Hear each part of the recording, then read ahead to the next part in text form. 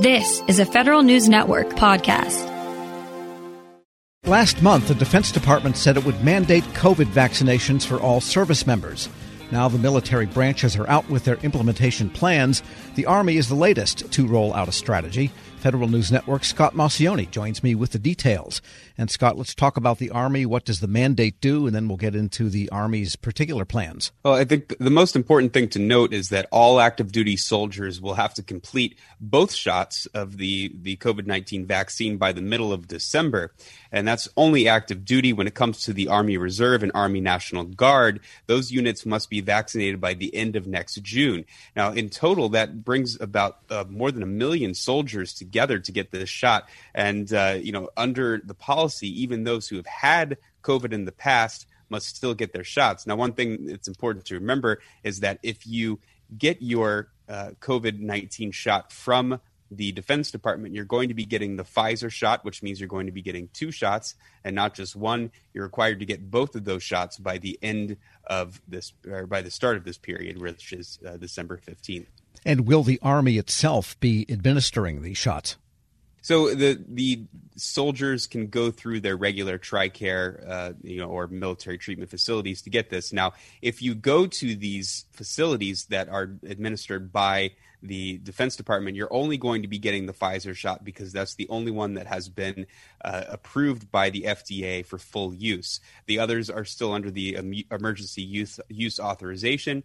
But if you go out into the private sector and get your shot, you're still okay and considered vaccinated if you have the Moderna shot, Johnson & Johnson, and anything else. So they could do it while on leave, for example. They could go to the CVS or something and get the shots. Exactly. And what about the exemptions? I mean, there are religious exemptions, I imagine, springing up from within the ranks of the Army. What's going on with that side of things? That's right. So there are exemptions, and those exemptions are through, like, as you said, there's medical, and then there are administrative and religious exemptions. The Army is saying that if you have those pending after this deadline passes, then you will not be reprimanded for, not getting your shot. So, if they, for some reason, didn't get this decision finished by the time that happened, you won't get in any sort of trouble. These exemptions are few and far between. You have to really have an actual reason for this and not just, I'm afraid of needles or something like that. So, well, if you're afraid of needles, what the heck did you join the Army for? Because a bullet is a lot worse than a needle. Exactly. So, there are those exemptions, but, they are, as we said, hard to come by, and not many people will be receiving them. All right. And so, therefore, if you don't get the shot yourself and don't have an exemption, at some point, an axe will fall. Exactly. And that's when the real trouble comes. In the Army's press release, which came out on Tuesday, they said that the reprimands for not getting this vaccine can be career-ending. So they are taking this very seriously. Soldiers who refuse the vaccine will first be counseled by their chain of command and medical providers. Then continued failure to comply could result in administrative or non-judicial punishment. That includes relief of duties or discharge from the military. Soldiers who are in leadership positions may be relieved from their duty, and then soldiers who are waiting in line to take a command over, especially one that they had been trying to get command of or had applied for, they will be taken off that waiting list and relieved of that as well. So some very serious repercussions if you do not get this shot. We're speaking with Federal News Network's Scott Maucione.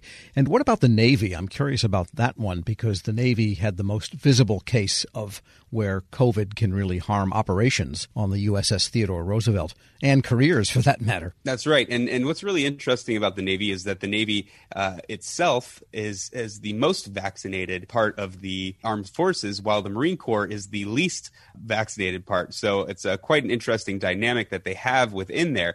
The Navy's the only service that has not come out with this implementation plan at this point. We have seen that the Air Force and the Space Force have come out with theirs.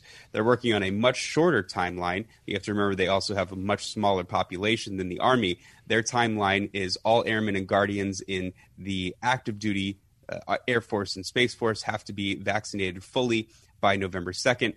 Air National Guard and Reserve must be vaccinated by December 2nd. So much shorter timeline for them, also much smaller population. The Army hovers right above the Air Force. Sometimes the Air Force has been growing, so it's kind of neck and neck right now. So we might expect something of a shorter timeline, and then possibly some exemptions for those who are, way offshore in some nuclear submarine or something like that, if they're not already vaccinated, which they probably are at this point. This policy, has there been any pushback? Have any of the politicians raised objections to it? Or I imagine no one in the chain of command would have. Right. We have seen some pushback from this. There have been some Republican Congress people who have said that, they're trying to change the law and so that it's not required for some service members to get the vaccination. Very unlikely that any of these will pass through. It would really create a change in the Uniform Code of Military Justice, considering this is in order. Another thing that has happened is that there have been some lawsuits against the not only the Pentagon, but against the Food and Drug Administration and CDC as well. One of those is coming from an Army soldier and a Marine who say that they don't think they should have to get the shot. They asked for a restraining order to keep from getting the shot. At this point, a judge denied that, saying that the FDA has approved this and that millions of Americans have taken the vaccine without any harmful side effects. What we have seen within the military community is that there is some pushback. It does reflect some of what we've seen throughout the nation as a whole, that about 1/3 of people are resisting getting this vaccine. So, this pushback is something that, we're seeing throughout the whole nation. So it's not a ton to worry about, and it may change because of this mandate. What we've heard from Blue Star families is a lot of this comes from distrust of how quickly the vaccine was rolled out and distrust of the government in general. Yes, it's just egg whites and gorilla perspiration, and it's not really anything in there that's medicinal. Federal News Network, Scott Maucione, thanks so much. Thank you. Check out his story at federalnewsnetwork.com. Hello, and welcome to the Lessons in Leadership podcast. I am your host, Shane Canfield, CEO of WEPA. Today, I'm thrilled to be joined by Vice Admiral Cutler Dawson. Cutler has had an incredible career serving our country for 35 years in the Navy, where he attained the rank of Vice Admiral. And during his service, he had numerous assignments afloat and ashore, including Commander, 2nd Fleet, Striking Fleet Atlantic, and in Washington at the Pentagon and on Capitol Hill, where he was the Navy's Chief of Legislative Affairs. Immediately following his retirement from active duty in 2004, he became the president and CEO of Navy Federal Credit Union, the world's largest credit union, where he served for 14 years. Under his leadership, Navy Federal grew from 2 million to 8 million members. Phenomenal. Cutler, welcome and thanks for joining me. Thank you, Shane. You've had a fascinating career across both military and the private sector. Can you tell us a little bit more about your background and your professional journey? Well, I started out at the Naval Academy, where I graduated in 1970, and then, as you mentioned, spent 35 years in the Navy with 6 actual afloat commands. The first one was when I was 27 years old. I didn't know enough to be scared of anything, and it was probably one of the highlights of my career. And then after I retired, after 35 years, I went to work at Navy Federal Credit Union as the CEO, where I spent my next 14 years. I'm currently retired and enjoying life, and it's been a great run for me. How would you describe your leadership style, and how's that developed over the years? My style has been quite consistent. I believe, and I've learned this in the Navy, that you have to go to the deck plates to see what is going on. And you have to learn what your people do and how they do it, so you can help them to be better at it and more efficient and more productive. It's something that you need to do all the time. I remember I used to tell folks that you don't want to retreat to your cabin. And what I mean by that is the longer you're in a position, the less you think you have to get out and about. But that should be the opposite. You should get out and about more, because people change, situations change, and you've got to figure out a way to get to them and find out what they're doing and what you can do to help them. We'll talk a little bit more about your book, but I read it from C to the C-Suite. Fantastic read. You talk about the deck plates in that as well. I would encourage everyone to get a copy of this and read some more detail about going to the deck plates. Cutler, who was the most impactful leader in your life, and what quality did you admire about them? I had numerous while I was in the Navy, but the quality that I enjoyed the most was the leaders that got to know me as an individual, and that they cared about me. And I could tell that they cared about me. And they were not only my leaders, but they were my mentors. And I remember one particular one, Bill Schiffer, when I had my first assignment at the Pentagon. I would go in to see him with my problem of the day. And I knew that he had numerous problems of his own, but he would stop and he would focus on me, and he would make me feel like I was the most important person in his world. And I tried to do that throughout my career.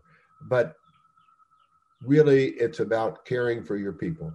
Cutler, in reading your book, there was a quote you used to inspire those people that work for you. And it really got my attention. And it was, you are the captain of your own ship. I wonder if you can talk a little bit about what that means and how it was useful to you and the leaders you were developing.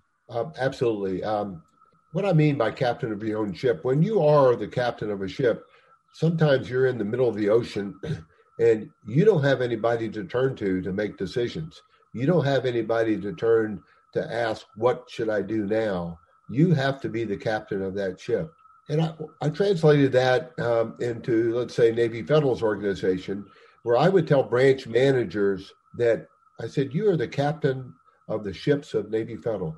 You're the ones that are facing the members or customers, as others call them, every day.